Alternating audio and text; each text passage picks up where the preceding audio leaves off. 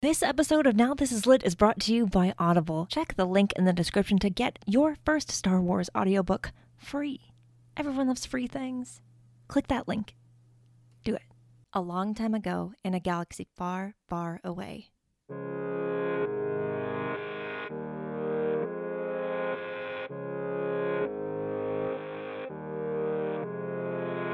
You're listening to Now This Is Lit, a podcast about Star Wars books, the people who make them, and the readers who just can't get enough of them.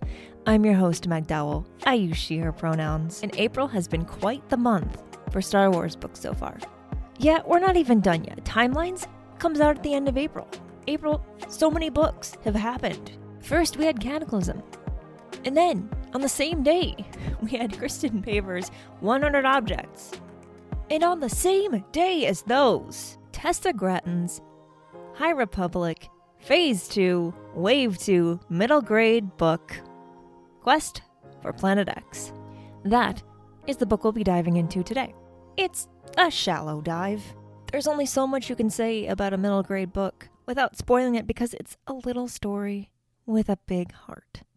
But as always, I will do my best to convince you to purchase your own copy without giving away any secrets about the plot. But first, a little about Tessa Gratton, who is not new to Star Wars or the High Republic, but has now written her first solo High Republic book. She wrote the short story Masters in Stories of Jedi and Sith, and also, if you listened to the show before, you know, has also co-written Path of Deceit with Justina Ireland.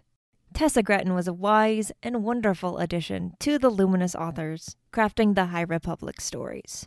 She's a true master of storytelling geared toward younger readers, and her character work is captivating. I want to read more stories she's written. In fact, I think I'll do just that after I finish writing this review, of course. Who am I kidding? There's so many more Star Wars things to read. There's only so much time in the day. I'll get to it. It's important to me. But first, we really gotta finish what we came here to do. So let's do that.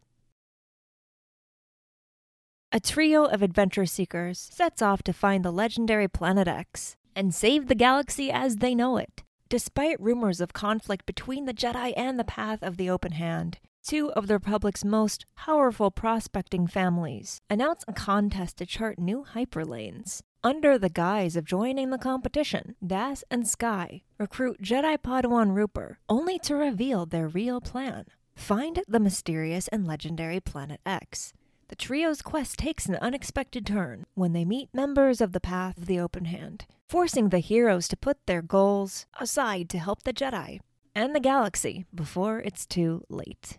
I feel I have to say first, because I didn't realize this until I started reading the book. If you haven't read Quest for the Hidden City yet and you want to read Quest for Planet X, I highly recommend reading Hidden City first. Being familiar with Daz's character adds a little bit more emotional weight to the story, and having read George Mann's book before this one really made me enjoy Planet X even more. Quest for Planet X is especially great at what the High Republic middle grade books have really excelled at over the past few years, showing the harsh realities of a dangerous, uncertain galaxy through the eyes of children. If you've ever spent any time around tiny humans, you know they are often unapologetically and sometimes brutally honest about the things they see, think, and feel. Daz, Sky, and Rooper are exactly this. They're still young enough to see the galaxy, not necessarily through the lenses they've been taught to see it, but instead as it really is. Fascinating, scary, overwhelming, unfair. They're still young enough to have faith in their dreams,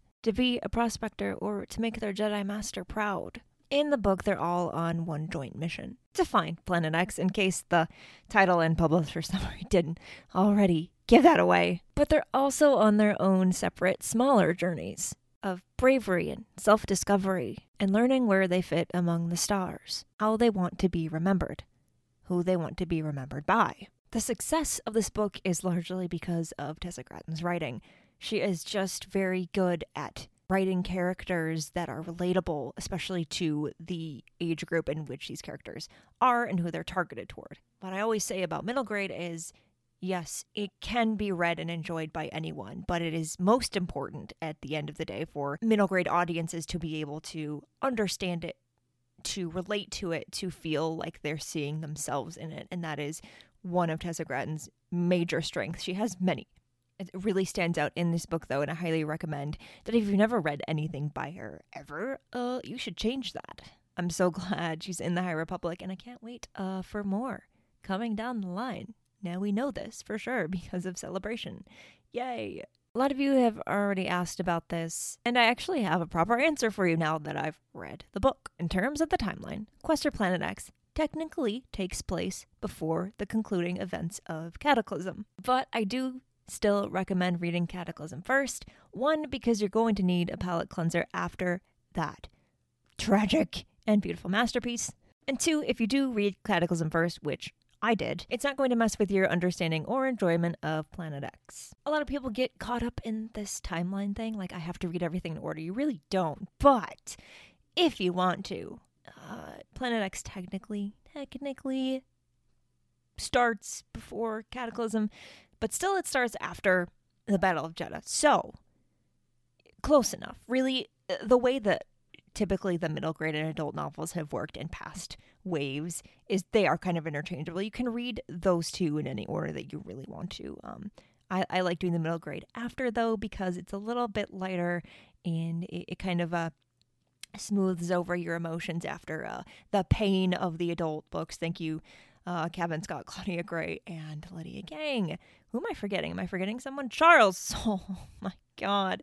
All of you. What have you done? This book is fast. You could finish it in a weekend or potentially in an afternoon.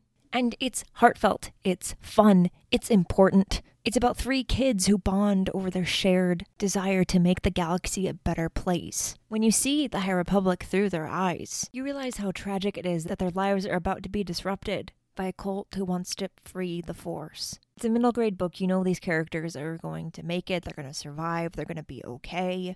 But the path of the open hand isn't messing around. It will do anything, threaten just about anyone to get what it wants. But as we see in this book, some members of the path may eventually find there are more important things than seeing to the Force's freedom. Sometimes all it takes is a few kind hearts to change someone's perspective. Star Wars: The High Republic Quest for Planet X by Tessa Gratton is available now wherever you get your Star Wars books.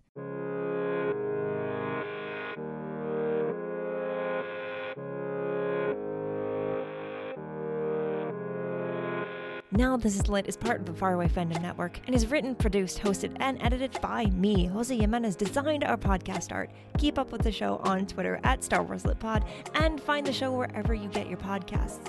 You can support the show by subscribing to the Now This Is Lit newsletter or by starting your free Audible trial with the link in the show notes. For more Star Wars book reviews and Star Wars book celebration, follow Star Wars book reviews on Instagram.